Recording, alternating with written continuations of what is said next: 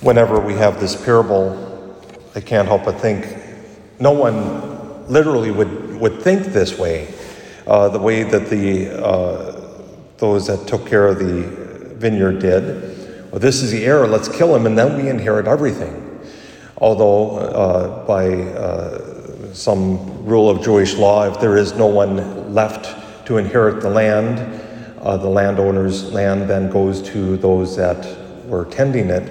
So in a way that isn't as, I just had that realization not too long ago, but in a way that is true, but no landowner is going to sit there and reward the tenants who have had such a wicked thought. They're not going to be tenants very long. They're going to be, most likely, hopefully, put in jail or maybe something a little bit more drastic. And yet, Jesus tells this parable with this particularly alarming twist to help us to get to think that don't we in our own lives do that? Don't we say to God sometimes, I'm not going to follow your son, I'm not going to follow your laws, I'm going to break relationship with you and you're going to reward me? Well, again, we might not literally say that, but we think we can live lives of all sorts of, and I'm not talking necessarily us in particular, maybe well, in little ways, but I'm thinking in big ways. We think we can, as human beings, we can do whatever we want, and then, gee, why am I miserable? Why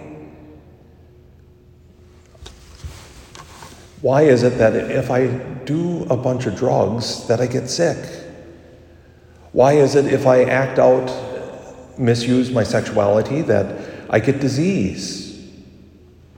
Or more recently, why is it that when we, a man and woman come together, why is it that it always ends in pregnancy? Like that's a disease. We do whatever we want, and then we think, well, why is it God isn't blessing me? This parable helps us to understand that we have really done that. We've kicked Jesus Christ out of our lives, out of our cities, out of our jobs, out of our schools. We've kicked him out time and again, and we've said, bless us, bless us, bless us as a society. And God is, well, you haven't allowed me in. And yet, the beautiful thing about this is God knows the people that are going to accept him. God knows the people that are going to reject him. God knows, and God had a plan all along of making that plan come to fruition. Little did they know, those that sought to put Christ to death, what his death would mean, what his death would do. That in his death, in his resurrection, more importantly, he changed the world. It's Herod the Great all over again, seeking to put to death the Christ child, and in doing so points even more mightily to the Christ child. Or even in today, for just as an example, in this poor Joseph with the amazing quote, the dreamer, the master dreamer, let's put him to death. No.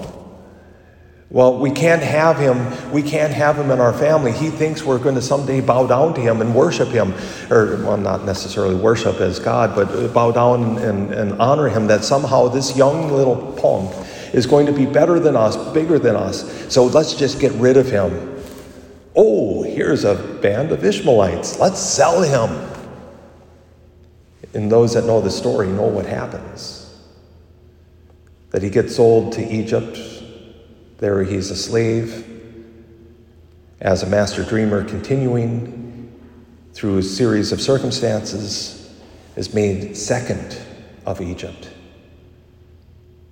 And wouldn't you know, a famine hits and his brothers come and beg him for food.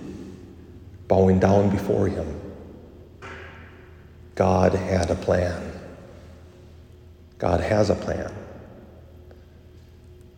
This day, I think we're encouraged to be more like Joseph than we are the tenants. To simply know that God has that plan, that he knows what he's doing, and that we would say to him, Lord, help me to do what you ask me to do.